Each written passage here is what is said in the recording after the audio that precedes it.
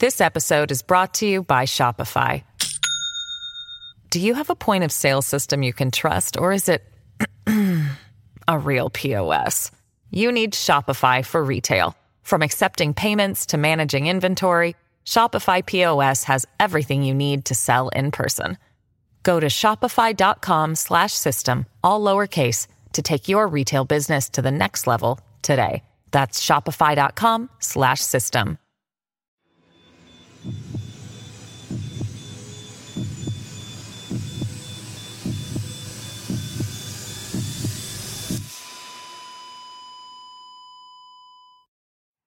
Our episodes deal with serious and often distressing incidents.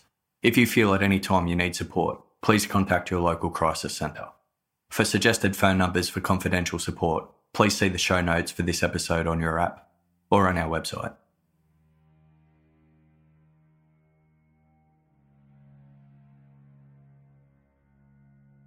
In mid-2004, Australian real estate group LJ Hooker posted a for sale sign on the front lawn of a vacant address in North Ryde, a cosmopolitan suburb in northwestern Sydney.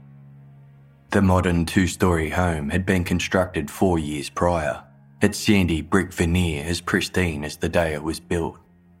Its windowed facade overlooked the leafy residential strip of Collins Street, a small, quiet thoroughfare lined with similar medium-sized family homes.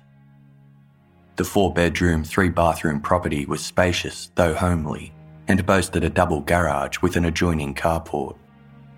A pathway led from the smooth concrete driveway to the front door, framing the manicured lawn. The entrance foyer and hallway granted access to a study, laundry, lounge, dining area and kitchen, which overlooked a small grassy courtyard framed by a sunlit garden bed. A curved wooden staircase led to the upper floor where the 4 bedrooms were located, including a master with ensuite. The property presented ample opportunity for a young family wishing to capitalise on the superb location. North Ryde is nestled on the banks of Langcove River, an enclosed coastal inlet that joins Parramatta River to form an arm of the iconic Sydney Harbour. Only 15 kilometres from Sydney's central business district, North Ryde is popular with professionals and families alike, attracted by the strong community spirit and abundance of schools, parklands, transport services and shopping districts. The stately Collins Street property caught the eye of the Lin family, Taiwanese immigrants looking to settle in the area. The Lins were shown through the house by LJ Hooker real estate agents on 3 separate occasions. Each time they admired the freshly painted cream-coloured walls, glossy floor tiles, and warm natural light pouring in from the floor-to-ceiling windows. The vacant property had been on the market for 3 years, the lack of interest leading the estate's trustee to periodically lower the asking price in the hopes the declining offer would tempt a buyer. When the Lin family expressed interest in the Collins Street house in 2004, they offered $800,000 for the property, a significant bargain as many homes just like it in the area sold for over $1 million. Their real estate purchase contract was quickly drafted and signed, with the new homeowners handing over an $80,000 deposit, excited for their promising future in North Ryde. A sold sticker was firmly planted on the sale sign out the front of the Collins Street property, prompting local news outlets to report on the controversial purchase. Upon reading a local newspaper, the Lin family were horrified to learn of the events that had once taken place in their new home. Having never been informed by real estate agents of the Collins Street address's shocking history, the Lins felt deceived and demanded to be released from their purchase contract. LJ Hooker initially refused their request, but increasing public pressure led them to buckle. A settlement was reached wherein the Lin family were lawfully released from the contract and refunded their full deposit. The LJ Hooker real estate agents involved in the transaction maintained they had done nothing wrong in their conduct of selling the North Ryde property, but the New South Wales Office of Fair Trading started investigating the matter. In December 2004, the New South Wales Fair Trading Minister ruled that the agents had breached both the Property Stock and Business Agents Act and the Fair Trading Act by not acting honestly, fairly, or professionally.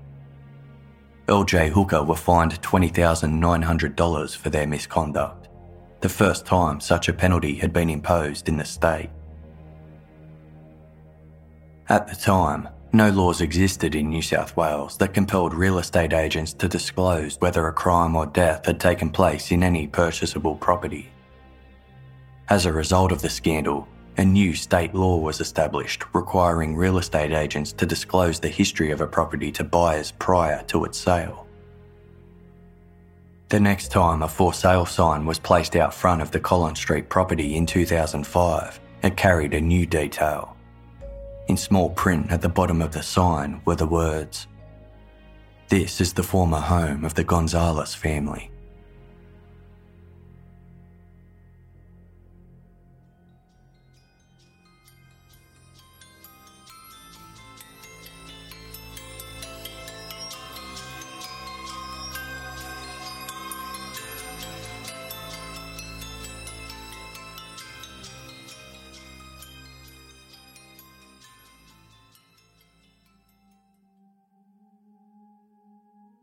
The Filipino city of Baguio lies 250 kilometres north of the country's capital, Manila. It was here, in the mountain resort city nicknamed the City of Pines, where Teodoro was born in 1954, the fourth child of the close-knit Gonzales family. Fondly nicknamed Teddy, the youngest of the Gonzales siblings exhibited a strong work ethic, continuously achieving and setting new goals for himself. As he grew older, Teddy showed a proclivity for academics, excelling at political science and economics. Upon acceptance into university, he studied law, having his scholarly efforts validated upon passing the bar exam. In 1977, Teddy met fellow university student, 18-year-old Mary Claridadis, who was known to friends and family by her middle name, Loiva. The eldest of 6 children, Loiva was shy and soft-spoken, a delicate and poised woman. Theirs was a mutual, wistful romance, and Teddy and Loiva were married within months of their first encounter. Overt public displays of affection were frowned upon in their conservative culture, so the couple made do by constantly holding hands, an affectionate habit they maintained long into their marriage. It was a respectful, devoted marriage, with the husband and wife treating each other as equals. In 1980, the couple welcomed their first child, a son they named Seth. The origin of the unique name would remain a curious mystery, with Teddy promising to gift the story behind his son's namesake on Seth's 21st birthday. In 1983, the Gonzaleses welcomed their second child, a daughter named Claudine. Known for his idealism and determination, Teddy Gonzales worked hard to provide a good life for his family, ensuring they would never have to endure the burdens of financial struggle he faced during his own upbringing. After excelling at university, Teddy worked in real estate before moving on to property development. Assisted by Loiva, the husband and wife duo also ran a local video shop and pharmacy. In 1989, Teddy achieved his greatest work endeavour to date, building and opening an impressive 4-storey, 40-room hotel in the Baguio area. Boasting a restaurant and music lounge, the Queen Victoria Hotel was a roaring success and a source of great pride for the industrious Teddy.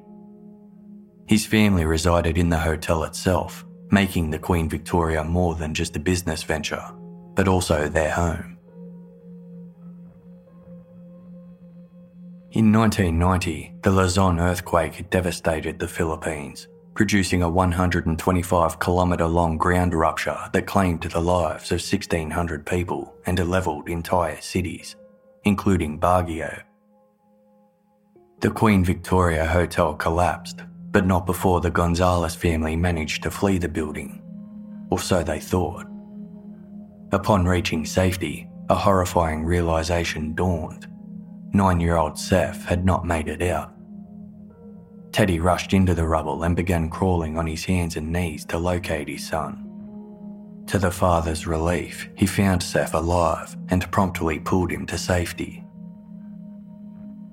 With their hotel structurally and financially in ruin, the Gonzales family made the decision to relocate to an area where such a disaster was unlikely to happen again.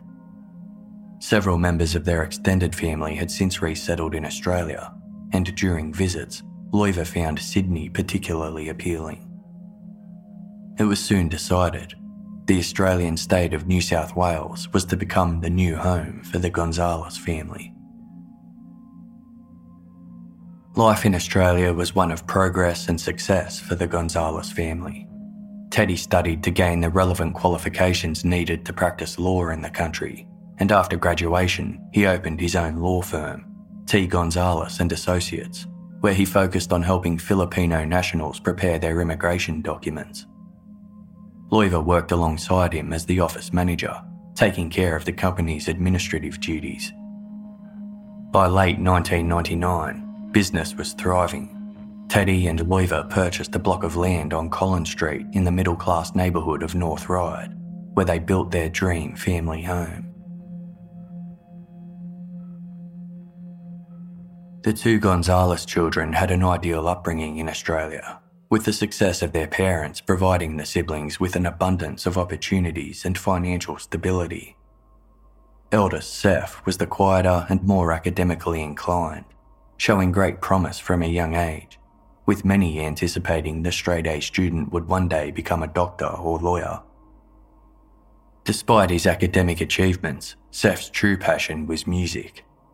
Considered quite the singer, Seth held grandiose dreams of fronting his own mainstream R&B hip-hop band. These lofty ambitions were far too unconventional for his down-to-earth, career-orientated parents, so Seth began pursuing professions more worthy of their approval. Music remained a major interest of Seth's, but was relegated to a side hobby. He joined the hip-hop boy band Definite Vibes, who toured nightclubs and hosted dance parties throughout Sydney. Although their initial performances were met with mixed reviews, with criticism centred on the group's awkward stage presence, their parties were a financial success. The combined talents of Definite Vibes appeared lucrative, with Seth boasting of a $40,000 recording contract offer from a major music company. The mild fame fostered Seth's dating life, and even garnered him an obsessive fan named Daisy Diaz.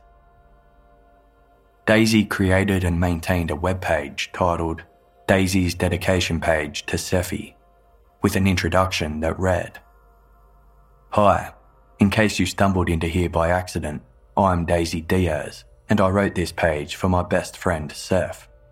Remember that he's a sweetie and a true friend. Besides being caring, trustworthy, cute, adorable, kind, understanding, intelligent, and can sing in a way that makes any girl's heart melt. And if you mess with him, you mess with me." Littered with rambling, adoring posts about Seth, Daisy's site also featured romantic song lyrics she dedicated to him, along with a candid collection of photographs of her beloved. One showed Seth with microphone in hand performing on stage with Definite Vibes, while in another, a smug Seth lay across the laps of several female models. An intimate photo of Seth posing shirtless for a professional shoot was captioned, "Steam, steam, babyface." In one post, Daisy wrote, "Every time I close my eyes, I thank the Lord that I got you, babe, and you got me too. Some people think there's no such thing as a dream, decent guy. Well, in my eyes, you proved them wrong. Seffi, if you ever stopped being my friend, I would be so incomplete." Seth's friends and acquaintances also knew of his accomplishments in kickboxing, modelling, and personal training. Nevertheless, academic study remained a primary focus for Seth. After initially pursuing tertiary studies in medicine, Seth determined the field was not for him, and instead began following in his father's footsteps. He enrolled in a law degree at Macquarie University, which was much better suited to the 20-year-old, as his end-of-semester report cards indicated he was excelling in the course. Meanwhile, Seth worked part-time at his father's law firm, where he provided paralegal and IT assistance around the office. Proud of their son's efforts, Teddy and Loiva rewarded him with a green Ford Festiva with the personalised number plate Seth G80. The vehicle became their son's pride and joy.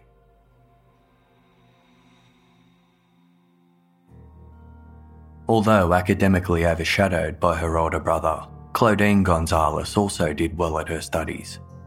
Unlike reserved and studious Seth, her strengths arose from her outgoing and affable personality. Long drives always went by quickly when the animated and talkative Claudine was in the car. With a talent for both athletics and cooking, and hopes to one day become a teacher, the high school student had many opportunities ahead of her, but still had plenty of time to determine her path in life. The high expectations of their parents was a source of rivalry between the Gonzales siblings, and the pair were not immune to typical sibling arguments. But they were never malicious enough to break the long-standing bond they shared since childhood, with Seth constantly maintaining his role as Claudine's protective older brother. Seth and Claudine's lives were comfortable, albeit heavily moderated by their strict, devout Catholic parents. When Claudine started a relationship with 19-year-old Chris, the firm grip of her parents tightened. Strong-willed and independent, Claudine pushed back, resorting to sneaking out of the family house to see her beau. Teddy and Loiva were vocal in their disapproval of the relationship, regarding Chris as a bad influence. Heated words were once exchanged between all parties, making tensions abundantly clear. Concerned that their daughter's social life was interfering with her studies, Teddy and Loiva sent Claudine to live with a relative in Melbourne, where she would finish her final year of high school without distraction. Claudine maintained contact with her Sydney-based boyfriend via phone, causing her older brother to step in.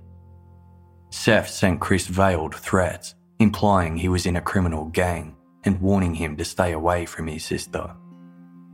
Although it was all talk, Seth's intimidating message was heard loud and clear, and Chris ended his relationship with Claudine soon after. Although stern and rigid with their children, there was little doubt Teddy and Loiva loved Seth and Claudine. The parents had plans to sell their Collins Street address in the future, using part of the payout to buy both of their children a place of their own. By July 2001, each member of the Gonzales family was working towards their own goals. Teddy was mentoring his son at his law office, anticipating Seth would one day take his place as the head of the business.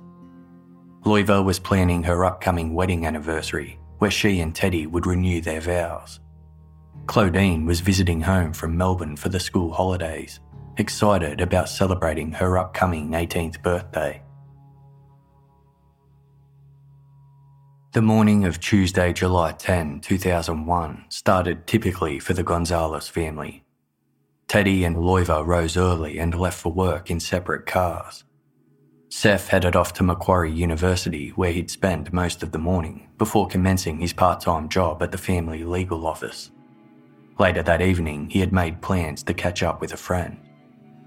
Claudine remained home alone with plans to spend the day studying, as she was scheduled to return to Melbourne in 2 days' time to resume her schooling.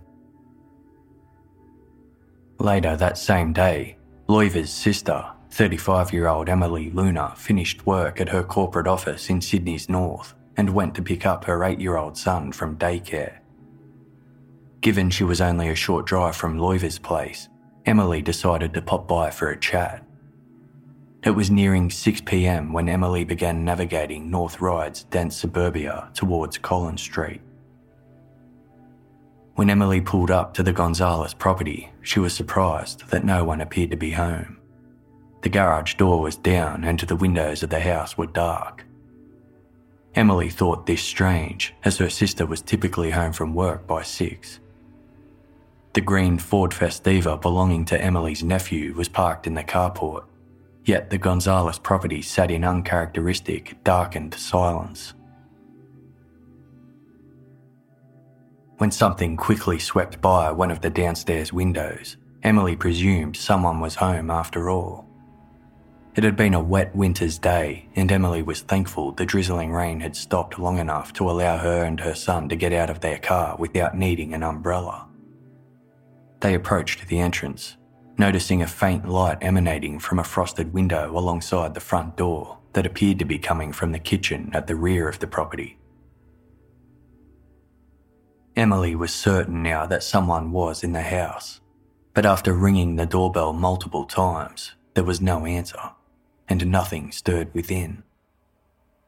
Her sister owned 6 small dogs that always barked excitedly when someone was at the door, but the house remained eerily silent. Peering through the frosted window by the door, Emily was immediately startled by an upright figure standing on the other side, wearing a long coat and baseball cap. She thought she saw the figure move slightly, but couldn't be certain in the dim light. Alarmed, Emily remarked, "I thought there was a man." Her young son had also noticed the shadowy figure, but quickly dismissed his mother's concern, explaining it was just the coat stand in the foyer with a jacket and hat hanging off it. Emily headed towards the side of the property to check a rear door. She got as far as the carport before an unsettling gut feeling compelled her not to go any further. Deciding she'd just phone her sister later, Emily turned around, returned to her car with her son, and drove away from Collins Street. Throughout the night, Emily called the Gonzales home phone multiple times, but was met with a busy signal on each occasion. At 8:45 p.m. that night, Seth Gonzales and his best friend Sam dined at the Planet Hollywood restaurant on the popular main strip of George Street in Sydney. Picking hesitantly at the cheeseburger he'd ordered, Seth was reluctant to eat, telling Sam his mother had recently contracted food poisoning whilst dining out at a restaurant. During their dinner, Sam received a phone call from his younger sister Michelle, who was friends with Seth's sister Claudine. Michelle was seeking an explanation from Seth. She'd been attempting to get in touch with Claudine all night, but her mobile phone was going unanswered, and the Gonzales home phone line was busy. Using his mobile, Seth tried calling his family's home phone, but was met with the busy signal. He suggested someone might have been using the dial-up internet, which prevented incoming calls from connecting through. After their dinner, Sam and Seth went next door into the Galaxy World arcade, where they played video games before calling it a night at around 11 p.m. Seth dropped Sam home and drove the 4 blocks back to his family's house on Collins Street. At 11:48 p.m, a New South Wales ambulance service operator received a 000 phone call from a young male located in the North Ryde area. Frantic and shaken, the caller struggled to get the words out. His parents had been shot and were bleeding on the floor. Minutes later, Collins Street resident John Atamian was abruptly awoken by a loud thumping sound on the exterior wall of his bedroom. Someone yelled frantically, "Help! Help! John, where are you?" John recognised the distressed voice as that of his 20-year-old next-door neighbour, Seth Gonzales. Seth screamed, "My parents, my family, have all been killed." Across the street, Shane Hanley was watching television when he overheard the frantic cries from outside and went to check what was going on. He was met by Seth Gonzales sobbing hysterically. Neighbours Shane and John were able to decipher some of the young man's barely coherent blabbering, hearing something about Seth's family being shot dead. All of them gone. John raced off to phone an ambulance as Seth anxiously paced Collins Street before collapsing in an emotional heap on his family's driveway. Shane attempted to comfort the young man, but within seconds Seth abruptly leapt up, exclaiming that he knew how to perform CPR, and rushed into his home.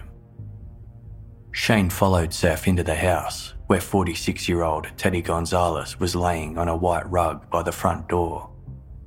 The stout older man lay unmoving on his back in a pool of blood. Seth rushed over and wailed by his father's body, but Teddy didn't respond, the gaping wound in his chest clearly fatal. Shane attempted to pull Seth away, but the young man wrestled out of his grip and ran into another room.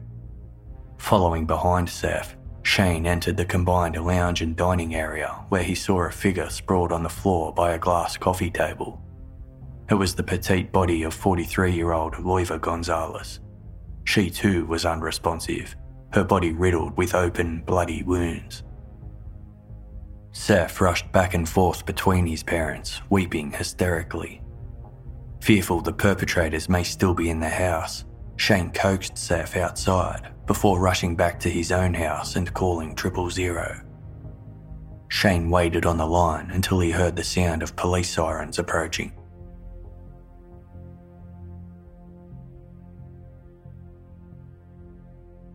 Police and paramedics swiftly descended on Collins Street, though immediate entry into the Gonzales home was halted due to fears the perpetrators may still be inside. Eventually, armed officers escorted a medic into the dimly lit interior, entering via the garage. They found the bodies of Teddy and Loiva on the ground floor of the address, before cautiously heading upstairs, where another grim discovery was made. The bloodied body of 18-year-old Claudine Gonzales was found curled in the fetal position inside her bedroom, a red jumper placed over her to cover the savage injuries she had sustained. None of the victims had been shot as initially suspected, but all had been brutally stabbed. In total, Teddy Gonzales had suffered 12 injuries, a majority of them centralised in his upper body. His lungs and heart had been penetrated, whilst his jugular vein, carotid artery and spine were severed. The spinal injury alone would have partially paralysed Teddy. Defensive wounds on his arms and fingers indicated he attempted to fight for his life. Loiva Gonzales sustained wounds to her face, back, chest, abdomen and groin, along with defensive wounds to her hands and arms. A 6-centimetre long laceration across her throat had severed her windpipe, but the lack of active bleeding indicated this deep cut had been inflicted post-mortem. Upstairs, Claudine Gonzales had been bludgeoned with a heavy object, fracturing her skull. Distinctive arc-shaped dents in the wall above her body identified the weapon as likely to have been a baseball bat. Claudine had also been strangled and stabbed, with 7 wounds located throughout her body, 5 to her neck and 2 to her torso. Established evidence, coupled with the body temperatures of the victims, were used to determine the order and approximate time in which each member of the Gonzales family was murdered. Claudine Gonzales was targeted first, with unanswered text messages to a friend leading investigators to presume she was confronted shortly after 4 p.m. Open school textbooks on the Year 12 student's desk indicated she was ambushed while studying and did not anticipate the attack. At 4:50 p.m, Loiva Gonzales left work with a colleague whom she dropped off at their house before heading to Collins Street. Arriving home soon after, Loiva was confronted by her killer upon entering the living space.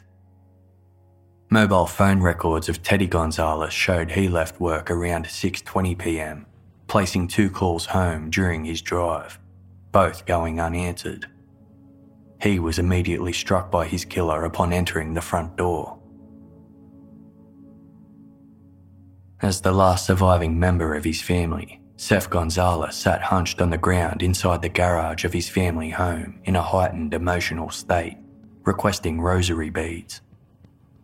He stumbled through his recollections of the night to police, explaining that he discovered the bodies of his family members upon returning home from an evening out with a friend.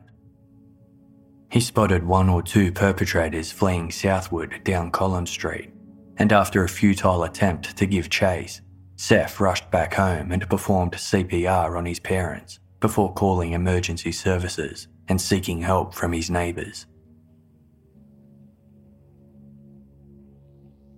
Seth couldn't identify anyone specific who would target his family, but recalled an incident from the night before that police believed may have been connected.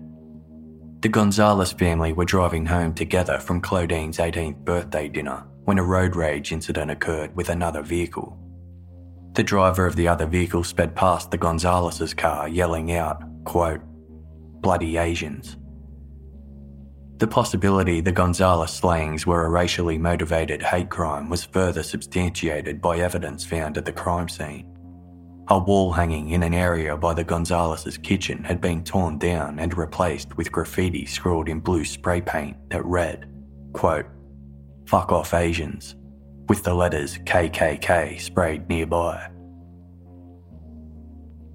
There were also indications that a robbery had taken place, as Teddy's briefcase and Loiva's handbag had been clearly rummaged through, leaving their contents scattered in disarray.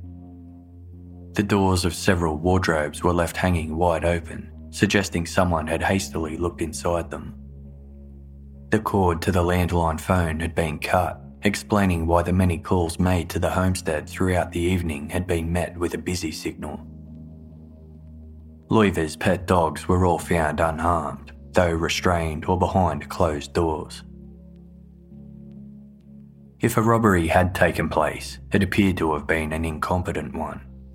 The Gonzales house was neat and orderly, without the overt signs of mess and carelessness akin to typical robberies. Nothing appeared to be obviously ransacked or missing. Expensive jewellery and electronics had been ignored, as was the $700 cash in Teddy's wallet and the $300 in Loiva's handbag. The wardrobes were open, but their contents were undisturbed. Notably, the blood spatter on the floor underneath Teddy's briefcase and Loiva's handbag showed the items did not fall to the ground haphazardly mid-attack, but were later emptied and planted there. This was the first clear indication to investigators that the crime scene was not an amateur robbery, but was instead carefully staged to appear like one. Other evidence correlated with this theory. The fly-wire mesh screening that had once covered the window above the kitchen sink was found discarded outside, having been slashed and ripped off its frame. Upon first glance, it appeared this window had been the entry point for the perpetrator. However, there were no pry marks on the window frame or latch, implying the frame was not removed with any overt force or sense of urgency. Furthermore, there were no shoe prints found on the kitchen counter inside, which would be expected if the perpetrator climbed in through the window. The estimated timings of each victim's murder was also of great interest to investigators, as it showed the killer had remained inside the Gonzales house for several hours, between 4 p.m. and 7 p.m. This didn't correspond with expectations of a brash and sudden home invasion, but implied the killer patiently lay in wait as each family member returned home, attacking them one by one with calculated purpose. Adding to the evidence the killer acted methodically was the discovery of fresh water found pooled on the tiles of a bathroom, revealing someone had only recently taken a shower there. This act couldn't have been performed by the victims, as it was determined the shower was taken after their deaths. It was likely the killer had taken the time to rinse off after carrying out the murders, instead of hastily fleeing the scene. Aside from the baseball bat, the only other weapon used in the crime appeared to have been a knife. A knife block displayed on the kitchen bench had two of its largest and longest knives missing. Forensic experts determined the smaller of the missing knives could have caused the type of wounds inflicted on Teddy, Loiva, and Claudine. The murder weapons having been sourced from inside the Gonzales home stood out as strange and introduced some major red flags in the racially motivated home invasion theory. A home invasion, especially one committed against a specific target, involved a certain level of planning and preparation. Perpetrators would not run the risk of arriving to the scene unarmed.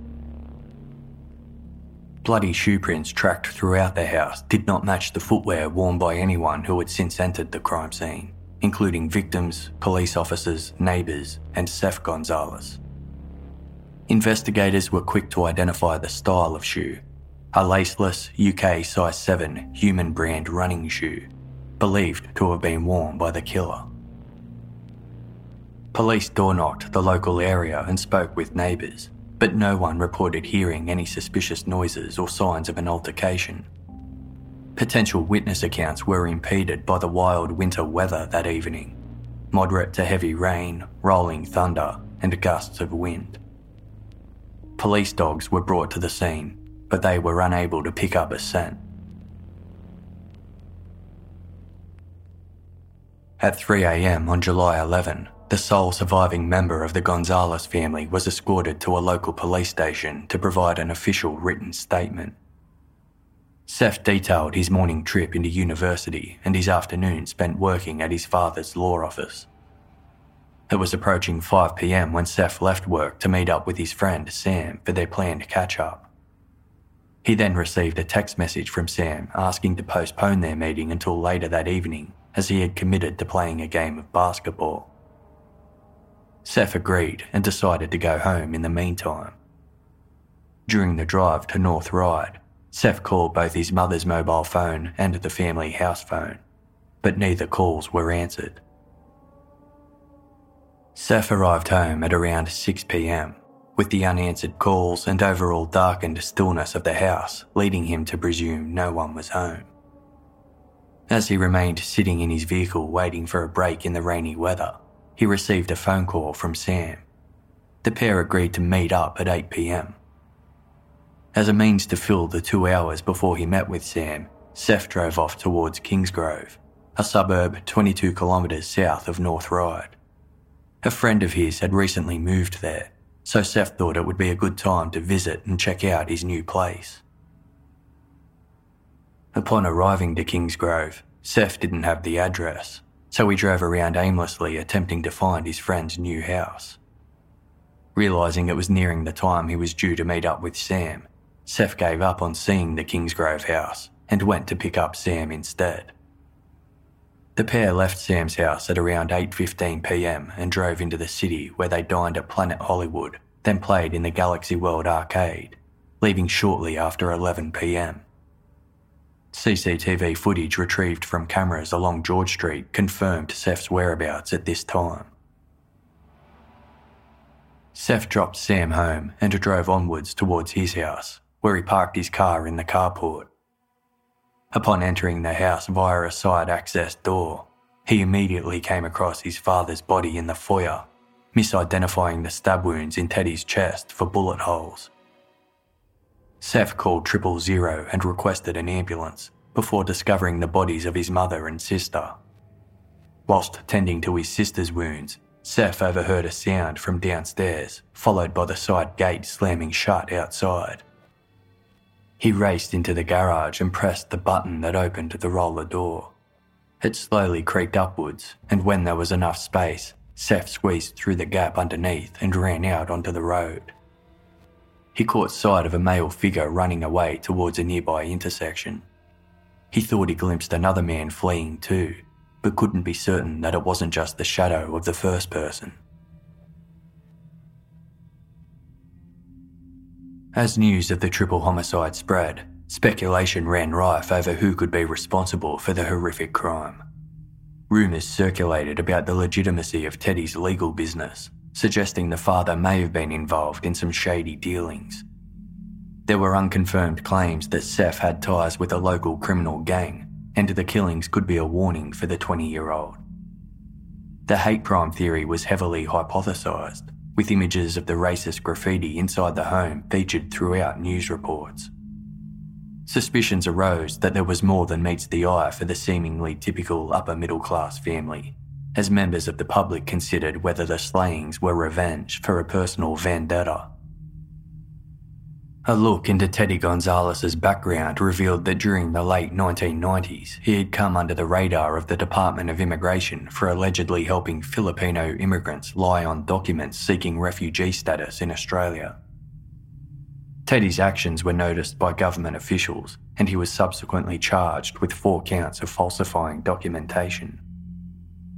2 of these charges were dropped, and the remaining went to trial, where Teddy was eventually cleared. Nevertheless, Teddy had ruffled the feathers of several clients who accused the immigration lawyer of keeping the money they paid him, despite their visa applications being denied. Earlier in 2001, Teddy was overheard in his office arguing on the phone in his native Filipino language of Tagalog. In an uncharacteristic display of anger, the usually proud and resolute Teddy shouted "fuck you" before slamming down the phone. When a work colleague asked what was wrong, Teddy explained that he was in the process of selling a property to an investor in the Philippines. Dealings had become heated, with the investor threatening to kill his family. Teddy didn't appear overly rattled by the threat, but soon afterwards he placed a phone call to his father where he cryptically remarked, "I have a big family problem I'm dealing with, but I think I can solve it." On July 13, 3 days after the murders of his father, mother and sister, Seth Gonzales fronted the media, offering a $100,000 reward for information that would help identify his family's killer. Expressing his overwhelming grief, Seth told reporters, quote, "My father is my hero in all matters. My greatest aim was to one day become at least half the man he was. My mother was the heart of the family, a very strong, passionate character. She made it seem that nothing was impossible, no problem insoluble. My sister was the life of the family, an expert on smiling. She made us believe that life should be taken lightly. It is difficult to explain the love and ties in my family, but if you were to picture the 4 corners of the world, in my world, we were the 4. The 3 corners of my world are now gone. My family, friends, and myself would like to ask anyone out there to please help us." Later that same day, Seth Gonzales visited his father's accountant and inquired about accessing his inheritance. Taking into account the Gonzales' North Ryde property and its contents, including 2 vehicles, jewellery, savings, as well as Teddy's commercial properties, the entire Gonzales estate was valued at $1.5 million. In addition, Teddy had multiple investment properties in the Philippines, with an estimated value of around $1.3 million. With his parents and sister now deceased, 20-year-old Seth Gonzales had just become the sole beneficiary of his family's entire multi-million-dollar fortune.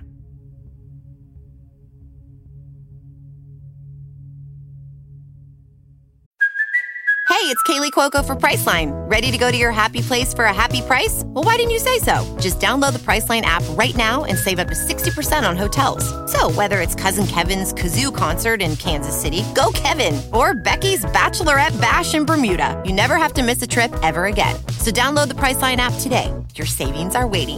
Go to your happy place for a happy price. Go to your happy price, Priceline. This episode is brought to you by Shopify. Do you have a point of sale system you can trust, or is it a real POS? You need Shopify for retail. From accepting payments to managing inventory, Shopify POS has everything you need to sell in person. Go to shopify.com/system, all lowercase, to take your retail business to the next level today. That's shopify.com/system. A joint funeral service was held for Teddy, Loiva and Claudine Gonzales on July 20, 2001 at North Ryde's Holy Spirit Catholic Church. Close to 300 mourners gathered to pay their respects to the slain family, including the colleagues and clients of the Gonzales legal office and Claudine's many school friends. Also present were members of law enforcement, still in the midst of conducting their investigations into finding the family's killer. Eulogies fondly remembered the lives of the father, mother and daughter, whilst grieving friends and family retold their final encounters with the deceased. never expecting these fleeting moments would become the last time they would see the trio. Seated on the front pew was Seth Gonzales, surrounded by supporters. The young man kept his head bowed throughout most of the service, until he was summoned before the crowd to deliver his eulogy. Seth lamented his father as his hero, referencing his childhood terror of being trapped after the Luzon earthquake before Teddy bravely rescued him. He expressed sadness at now never knowing the backstory of his unique name, a story Teddy had promised to reveal on Seth's 21st birthday. Seth said, "I will never find out the meaning of my name because it was taken away along with my father. That part of me will always be incomplete." At the conclusion of Seth's eulogy, he took a deep breath, and in an act that would be later described by witnesses as bizarre and uncomfortable, he began singing a solo a cappella rendition of the R&B ballad One Sweet Day by Mariah Carey and Boyz II Men. It was a flawless performance given without a single tear, regarded by listeners as emotionally detached, self-indulgent, and inappropriate given the somber circumstances of the gathering. Teddy, Loiva and Claudine were buried together on the grounds of Macquarie Park Cemetery, their memorial plaques declaring the cherished trio would forever live in the hearts and smiles of those they left behind, including Seth. It hadn't just been funeral attendees who had noticed Seth Gonzales' odd behaviour in the days following the murder of his family. Police were suspicious of Seth from the moment he made the frantic call to 000 on the late night of July 10, 2001. I'm Gonzales. Please come! Someone has hurt my parents and my family. Sorry? Someone has shot my parents. Please come! What's someone's what? Someone has shot my parents. I think they're all bleeding. They're on the floor. What suburb are you in? They're not breathing. What do I do? What suburb are you in? North right. North Ryde. Yes. And your parents are both, No way. they're both been shot, have they? I don't know. That's not a blood. My mama. Just hold on. Yeah, we will. We're sending an ambulance now.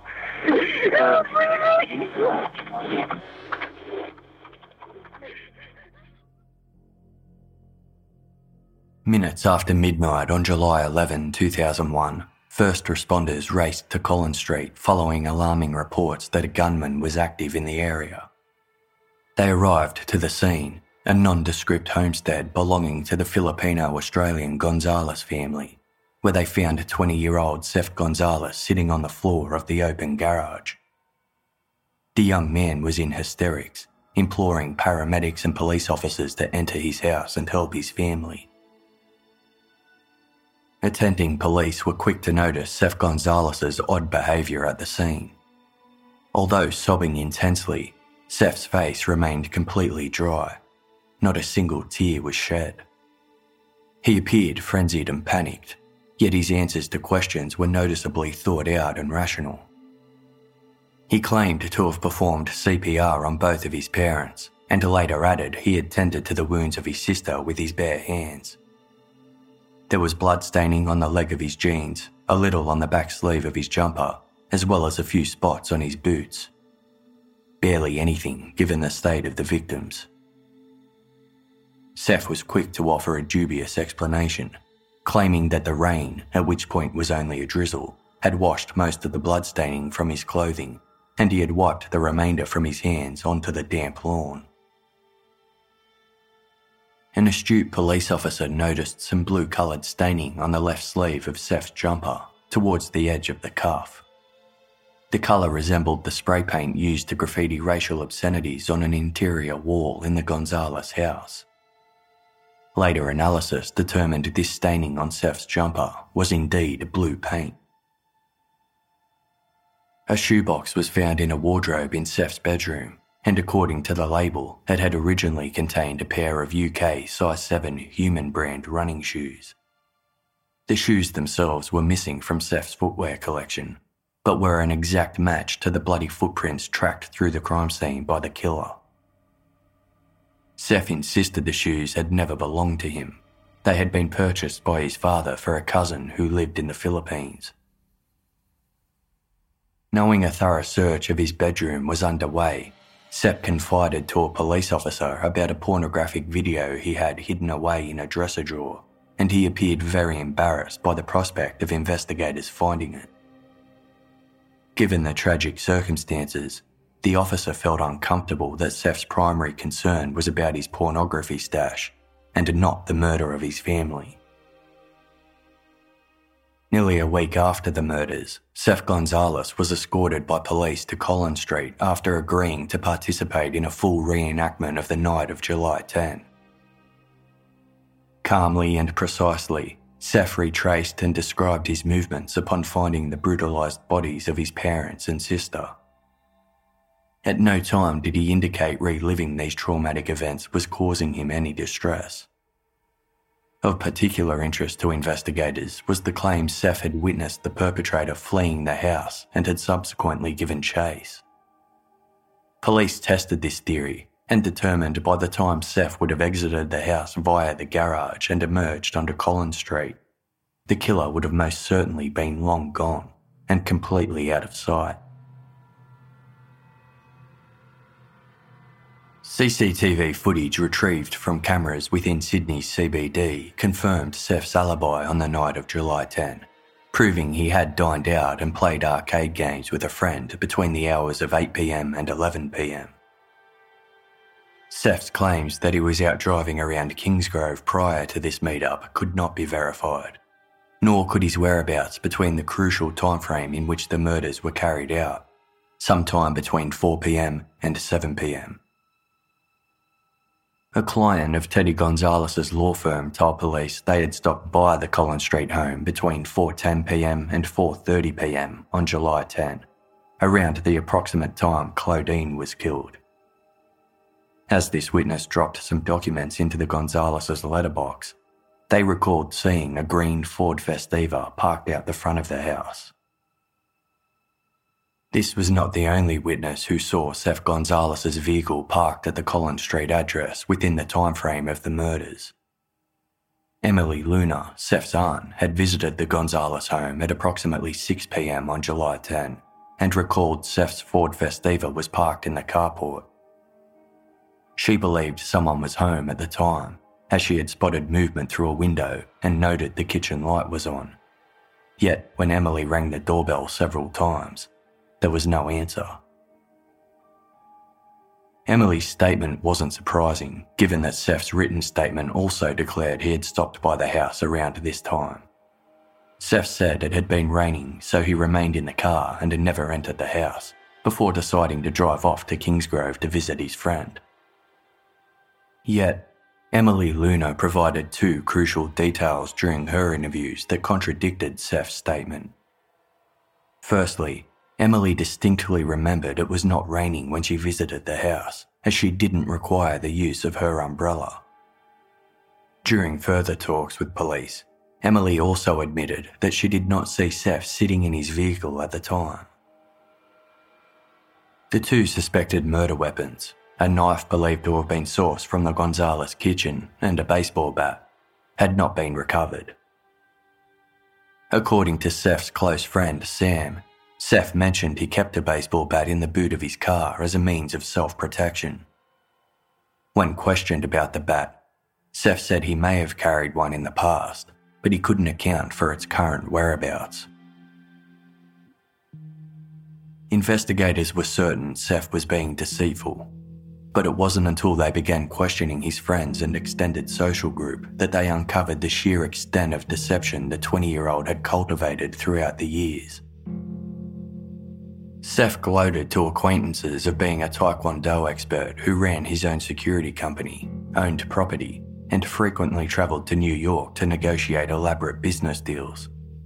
He also claimed to be the manager of a boy band, a music producer, a successful singer with a record deal, a world champion kickboxer, a lawyer, a personal trainer, and the manager of a modelling agency. In early 2000, Seth broke the news to friends that he had been diagnosed with cancer, later revealing he had beaten the disease and was now in remission. The depth of Seth's deception went far deeper than seemingly harmless, arrogant brags to friends and associates.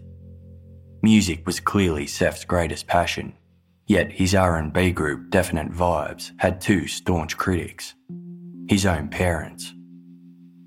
Teddy and Aloyva were vocal about their disapproval of their son's musical ambitions, as it had caused everything else in his life to fall by the wayside, including his education. Seth failed to submit assignments or attend exams, his musical priorities having irreversible negative impact on his medical science degree, which he hastily dropped out of. His parents threatened to take away his beloved car if his studies didn't improve, which would strip the 20-year-old of his independence. Teddy and Aloyva were pleased when Seth started achieving high results in his new legal studies degree, indicating a positive change in his attitude. However, it was discovered Seth had been falsifying university documents to deceive his parents into thinking he was doing much better than he was. In reality, Seth was failing all 4 of his subjects. The truth about Seth's academic failure and forgery had only recently been exposed to Teddy and Aloyva, their disappointment causing a rift between son and parents. Adding fuel to this tension was Seth's romantic relationships. He introduced one girlfriend to his mother in the hopes of gaining her approval, but Aloyva was dismissive, expressing concerns a girlfriend would only be another distraction to Seth's studies. Seth's parents threatened to disinherit him if he continued to see his girlfriend, leading the relationship to come to an end. Seth's temperamental relationship with his parents may have had roots in his upbringing. Although the Gonzales parents were loving, Seth was harshly disciplined when he misbehaved during his childhood. It appeared Seth carried the emotional baggage from his youth into his adult years, which manifested in frequent bedwetting. Aloyva had encouraged Seth to seek professional help for this reoccurring issue, but her attempts to assist were futile.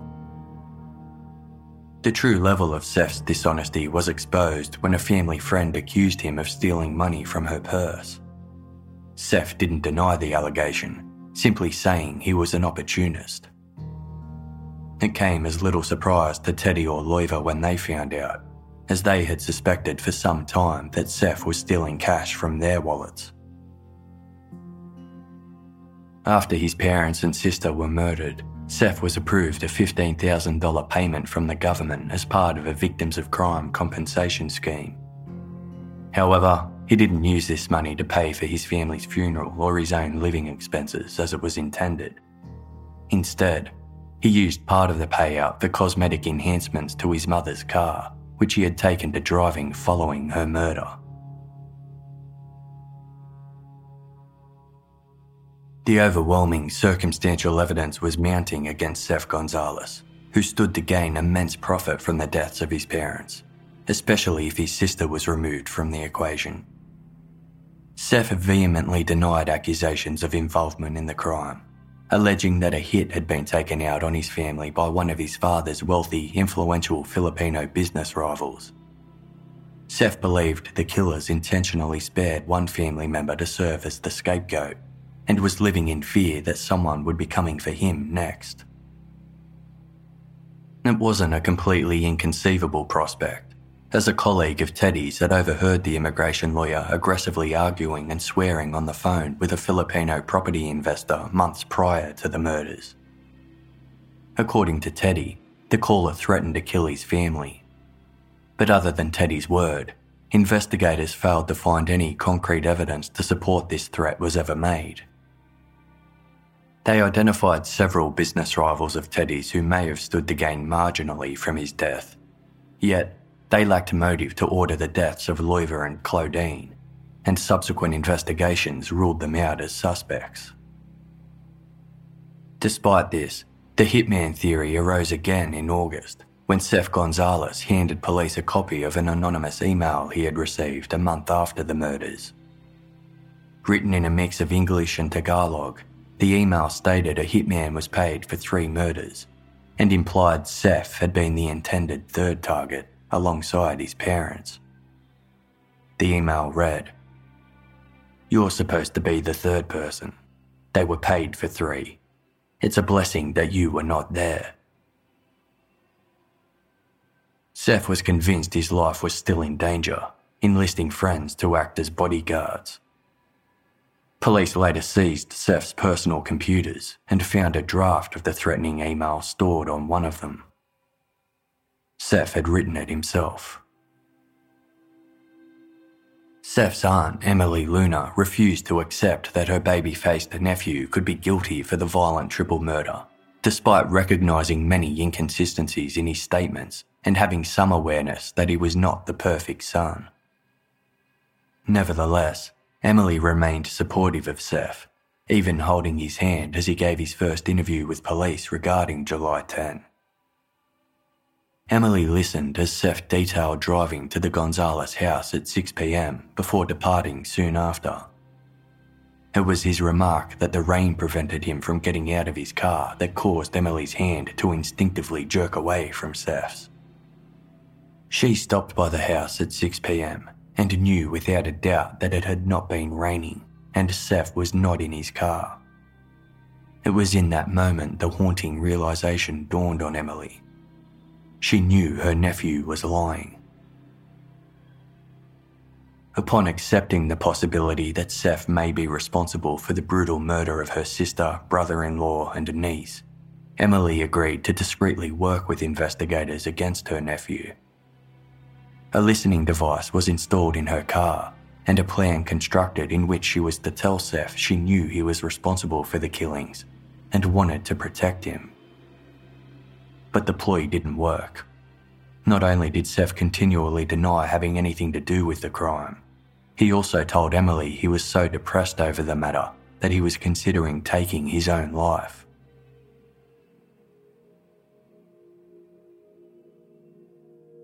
Two months after the murders of Teddy Loiver and Claudine Gonzales, Seth was at a coffee shop when a passerby complimented him on his clothing. Flattered, Seth struck up a conversation with the man, who revealed himself to be a gangster with connections to the police force. Seth claimed he too was in a gang called the White Dragons Asian. In truth, there was no such gang. Seth made it up. The two built a rapport, forming a friendship over the following weeks. The man was aware of the allegations Seth was facing, and in an act of good faith, offered his new friend an opportunity. He knew a guy in prison who was dying and who was willing to take the rap for crimes he didn't commit. If Seth wanted to, the terminal prisoner could confess to the Gonzales family murders on Seth's behalf, taking the heat off him completely. In the end, Seth didn't accept the offer, only going so far as providing the gangster with hand-drawn floor plans of the Gonzales home, marked with the location where each member of his family was found. Unbeknownst to Seth, his gangster friend was actually an undercover police officer. Police promptly compared Seth's handwriting from the map provided to the undercover officer to the racist graffiti on the internal wall of the Gonzales house, and found slight similarities between the two. That wasn't the only valuable piece of information Seth had unwittingly provided. On the floor plan, he had also noted the time of death of each family member, information police had intentionally withheld, as it was a detail only the killer would know. During the surveillance, Seth told the undercover officer, "People don't suspect me. It's just Seth with the little baby face. I have a split personality. I can hide what I do. They've got nothing on me. It's all circumstantial stuff." However, as the undercover operation progressed, Seth didn't confess, telling the undercover officer he was not involved in the murders and maintaining his story that a contract killer hired by one of his father's rivals was responsible for the crime. Seth's personal computer had been confiscated from the crime scene, and an examination of its contents revealed a disturbing internet history. In the months leading up to the triple murder, searches were made online for poisons that could be easily disguised within food. An online purchase was made for the seeds of 2 types of highly lethal plants from a United States supplier. Delivery expected in early July. The website of an Australian-based seed supplier had also been visited, but their orders were temporarily unavailable. An email had been sent from Seth's computer to this supplier requesting they make an exception, explaining it was his mother's 60th birthday the following weekend and he wanted to buy the seeds as a present. The email read, "She has been looking for those particular seeds ever since she saw them in Florida last year." This email was misleading on 2 accounts. Loiva Gonzales was only 43 years old, not 60, and she had not recently travelled to Florida. Seth denied performing the searches, ordering the seeds, or sending the email, pinning the actions on his deceased father, claiming Teddy must have been researching the seeds online to ensure he didn't plant anything poisonous in the garden. Unbeknownst to Seth, police had found a vial of clear liquid taped under his desk during an earlier search of his bedroom. Scientific testing revealed the mysterious liquid to be a poisonous substance derived from one of the plants searched for online, highly lethal to anyone who consumed it. Days before her murder, Loiva Gonzales had been admitted to hospital after suffering from intense fever and severe abdominal pains. She suspected the culprit was undercooked food she consumed whilst dining out with her family, as Seth had also complained of feeling unwell after the meal. As such, she was diagnosed with colitis, an inflammation of the bowel associated with food poisoning. Loiva received treatment and was discharged from hospital after an overnight stay. The link between the purchase of the poisonous seeds and Loiva's sudden illness was not lost on investigators, who were coming to realise that the deaths of the Gonzales family may have been months in the planning. The poisons weren't the only troublesome discovery within the internet history of Seth's computer. Frequent visits were also made to the webpage operated by Seth's #1 fan, teenager Daisy Diaz, where she boasted about her love for the singer and raved about his outstanding personality, good looks, and incredible talents. When investigators questioned Seth about his relationship with Daisy, he revealed she had recently passed away during the September 11 terrorist attacks on the World Trade Center. Seth claimed he had flown to New York City with Daisy's mother to attend the funeral. But investigators soon learned the truth. Daisy Diaz didn't exist. Her dedication page to Sephi and all its gushing posts of adoration was created and managed by Seth himself.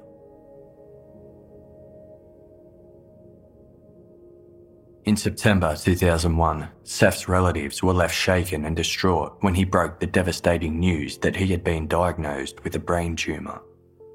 He contacted his aunt Annie to inform her of the grim diagnosis, requesting she send him $190,000 to pay for life-saving surgery. Annie, who was responsible for managing Teddy's overseas investment properties, was immediately suspicious of her nephew's claims. She refused his monetary request, instead informing the police about her concerns.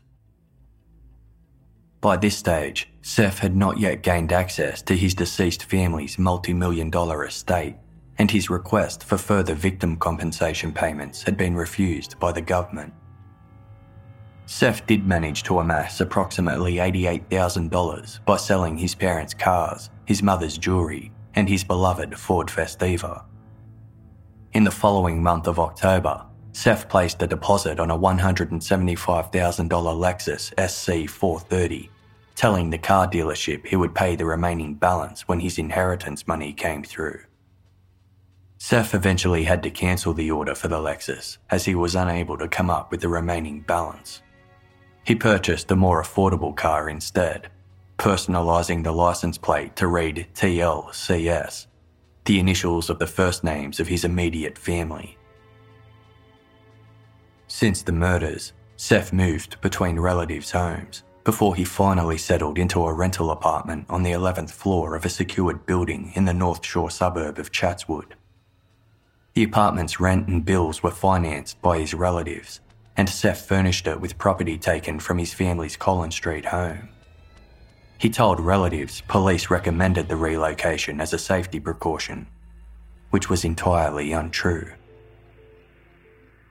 In December, Seth's aunt, Emily Luna, agreed to attend the Gonzales residence to reenact her version of events from the evening of July 10. Emily had arrived to the house at 6 p.m. with the impression someone was home. She spotted Seth's Ford Festiva in the carport and noticed it was empty. She had seen what she believed was a figure wearing a baseball cap and coat on the other side of the front door, standing in the foyer. But her young son had convinced her it was just a coat stand. During the December reenactment, Emily realised the coat stand in the foyer was actually situated much further back from the front door than she originally thought.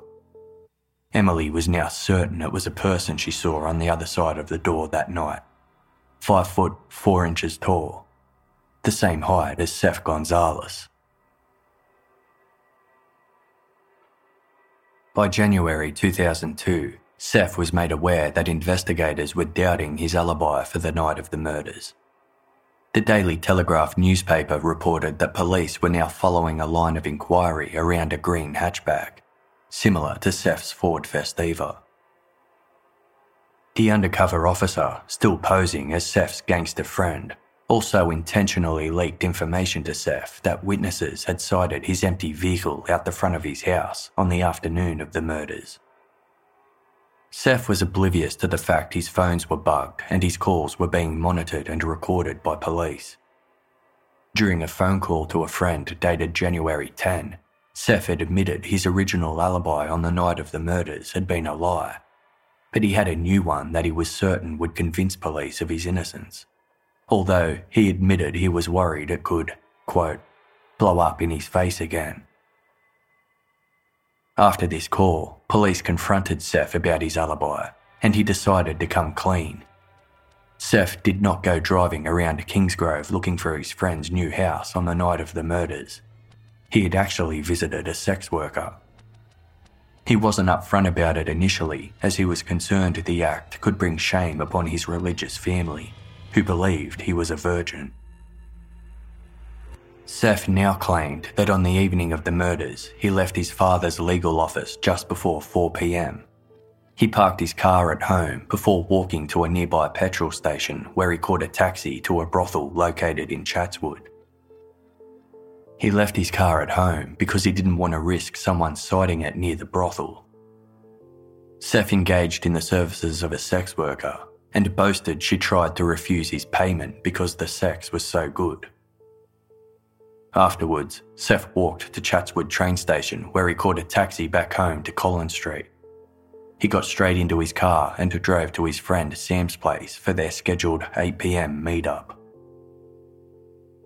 As they continued to monitor Seth's phone calls, police were aware that Seth had recently been contacting numerous brothels in the North Shore area. Around the same time, they noticed he was having telecommunications with an unknown male. Officers tracked down this man and paid him a visit to inquire about his relationship with Seth and the purpose of their recent phone calls. The man was a local taxi driver. He revealed Seth had approached him at the taxi rank at Chatswood train station on January 12, 2002, 5 months after the triple murder. Seth offered the taxi driver $50 to write a formal statement confirming that he had picked Seth up on the evening of July 10, 2001 and dropped him off at a brothel. Seth reassured the taxi driver the request didn't relate to anything serious. When police informed the driver that Seth was implicated in a triple homicide, he immediately retracted his statement, which was just as well, as his driving records for the evening of July 10 failed to support Seth's new alibi. By early April, police had spoken with the sex worker Seth claimed to have been with the evening of July 10, who revealed she had not been working at the brothel that night. Since the slayings, Seth had been harassing the woman, sending her over 100 text messages in an attempt to convince her to say they had been together that night. On May 30, Seth contacted police to report a break-in at his Chatswood apartment. He also told them he had received 2 threatening emails, one which warned him, quote, "Make it easy on yourself. Confess to the police now. Your father deserved to die. Don't talk to reporters." Police found no evidence at the apartment to support Seth's claims that a break-in had occurred. They traced the location where the threatening emails had been sent, determining their origin to have been an internet cafe in Sydney. As there was no CCTV footage inside the cafe, the sender could not be identified. With media interest heightened around Seth, he offered to speak to journalists for a fee, claiming his safety was at risk and he needed money to hire a bodyguard. When he realised that asking for payment for an interview about his family's slaughter was a bad look, Seth agreed to chat with journalist Cara Lawrence from the Daily Telegraph newspaper for free. During his interview with Lawrence, Seth reiterated his suspicion that his family's killer had been responsible for the break-in at his apartment. He declined to say whether he had given police any specific information about who he suspected was responsible for the murders and subsequent break-in, but concluded, quote, "I know that somewhere out there is someone who knows something about someone, who's afraid to speak out for whatever understandable reasons. I'm sure the police would do whatever they can to assist whoever is brave enough to come forward with information." Cara Lawrence later detailed this interview along with her investigations into the case for her book titled Unmasked: The Gonzales Family Killer. At 8:30 p.m. that night, Seth was found lying in a gutter in Chatswood. A plastic bag was found beside him. Seth was rushed to hospital where he told doctors he couldn't remember who he was or what year it was. Despite his apparent memory loss, there was no evidence indicating Seth had sustained any head trauma. After he supposedly regained his memory, Seth made a police report alleging that he had been abducted whilst walking down the street. Someone had pulled him into a car, covered his head with a plastic bag, and hit him across the head with something resembling a piece of wood. The abductors warned him to withdraw the reward money he had offered to the public for information on his family's killers. They also demanded he stop speaking to the media, otherwise there would be serious consequences for his extended family, especially his grandmother, Amelita. Further investigations into this alleged crime came up empty. There was no proof it took place. With Seth specifically singling out threats against his grandmother, police became concerned for Amelita's safety, worried Seth would put anyone in harm's way in order to deflect suspicion from himself. On June 13, 2002, police executed a search warrant on Seth's Chatswood apartment and charged him with 3 counts of murder. As per protocol, Seth's fingerprints were taken and entered into the police database. The database revealed they matched to a previously unidentified fingerprint that was found on an envelope of a letter sent to a food manufacturer on July 2, 2001. The threatening letter claimed the manufacturer's products had been contaminated with deadly poison. The letter stated, "3 of your products have been poisoned. By now they are on supermarket shelves. This is what you get for treating employees like garbage. Good luck finding infected cans before someone dies. Go to hell." Australian Federal Police and the Australian Quarantine and Inspection Service received similar letters around that time. Their letters claimed to be from concerned food production employees who had received an anonymous tip-off advising that some of the company's products had been poisoned. Traces of all 3 letters, along with an online search history for the addresses of all recipients, were found on Seth Gonzales' laptop. Police believed the letters were residue of Seth's initial plan to poison his family to death, going so far as to fabricating evidence to redirect any suspicion away from himself. Along with murder, Seth was also charged with threatening product contamination. Seth's grandmother Amelita and aunt Emily both openly spoke about their fear of Seth during his bail application.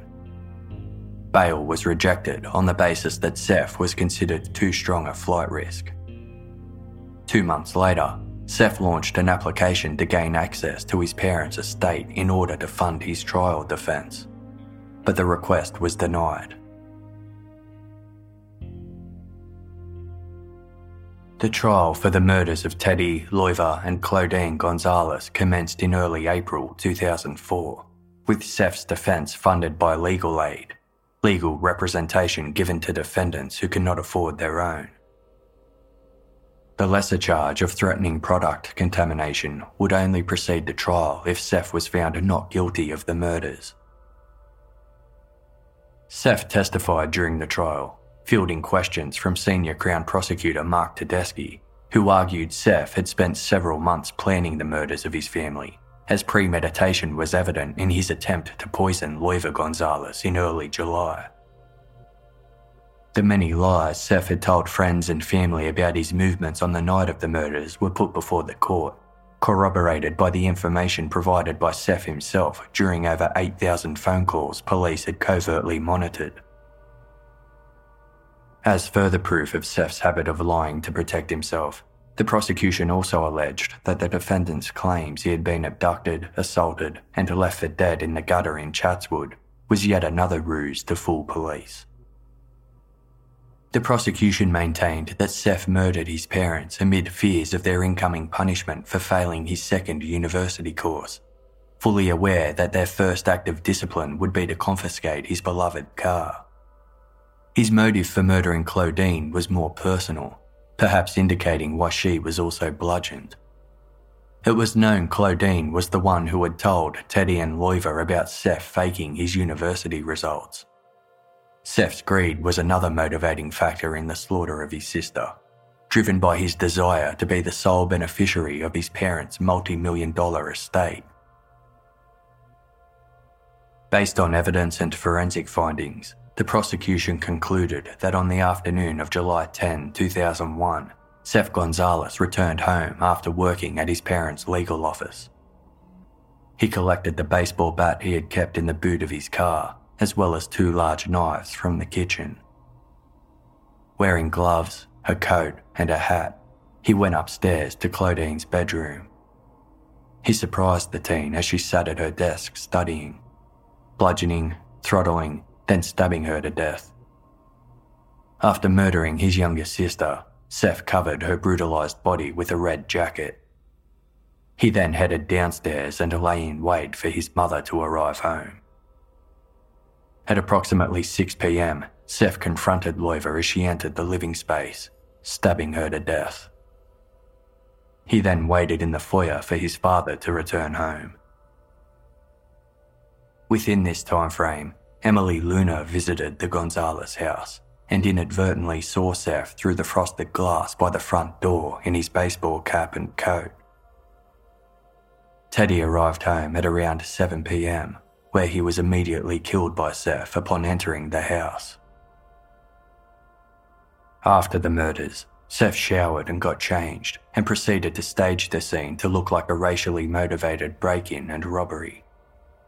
He graffitied the walls with racial slurs, accidentally leaving evidence of the blue spray paint on his jumper sleeve. Previous testing had confirmed the blue staining on Seth's jumper was indeed paint, but it was revealed during the trial that it was an exact match for the paint used for the graffiti. After staging the scene, Seth left the house in his car to dispose of the kitchen knives, baseball bat, spray can, shoes, and clothing he was wearing at the time of the murders, items which have never been recovered. He then went to pick up his friend Sam, ensuring they hung out at a crowded area with plenty of security cameras to solidify his alibi. When he returned home later that evening, he called 000, feigning hysterics at finding his family murdered. But no matter how much Seth carried on, He couldn't even manage to fake a single tear to sell his performance to attending police officers. Seth Gonzales was the only witness for the defence. During cross-examination, he confessed his first alibi was a lie driven out of panic and embarrassment from admitting the truth of visiting a brothel. He also revealed he had lied in many other instances during the investigation, confirming it was he who researched and ordered the poison seeds online. He also admitted he authored the threatening emails he allegedly received from his family's killer. On May 20, 2004, the jury found Seth Gonzales guilty of the murders of Teddy, Loiva and Claudine Gonzales. Seth was visibly shocked when the verdict was announced. Outside court, his aunt Annie said, "I just feel that we have lost another member of the family. We're really in pain. I think justice has been done, but it would have been easier to accept if it were a different person. It's just so hard to accept. I just wish it wasn't him." During sentencing on August 27, 2004, victim impact statements from the Gonzales' extended family were read out to the court.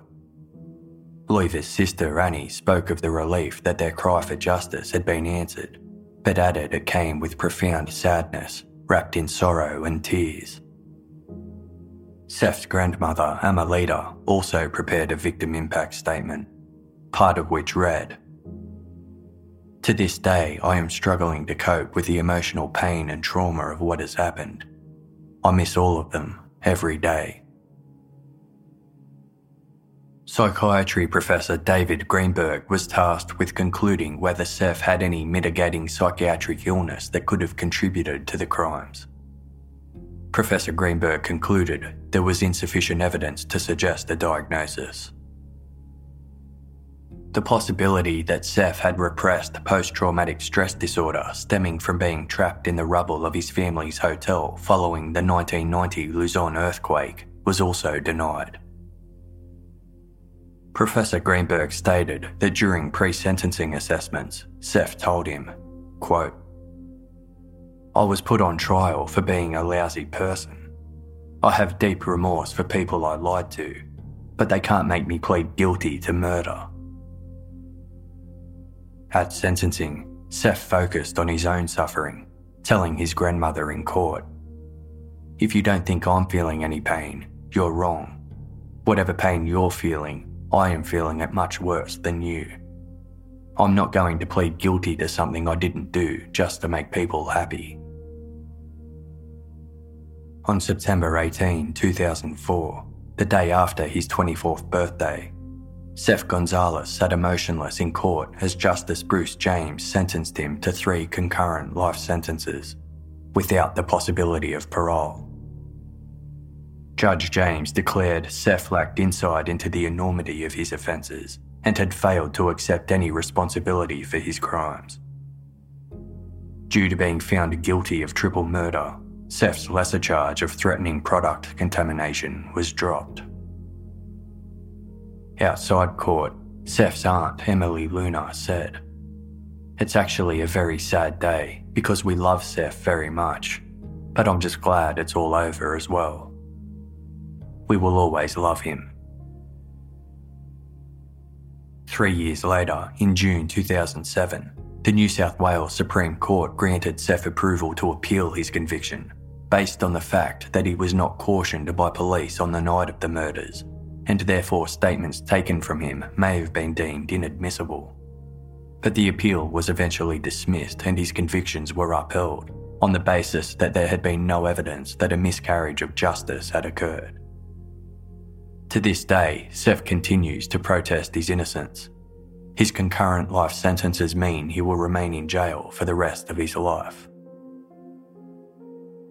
In November 2005, the former Gonzales home on Collins Street was finally sold for $720,000 to a buyer who was fully aware and accepting of its dark history. In 2017, the owners of the former Gonzales homestead spoke publicly about life in the house, saying they had a very good feeling about the property from the moment they walked inside. After many happy years spent creating their own memories inside the home, one of the owners told Woman's Day magazine, quote, "This is my home. I get really annoyed when people ask about what happened here, because it happened before us. I know the Gonzaleses were a good family and would have liked to know we've taken over their home and been very happy here."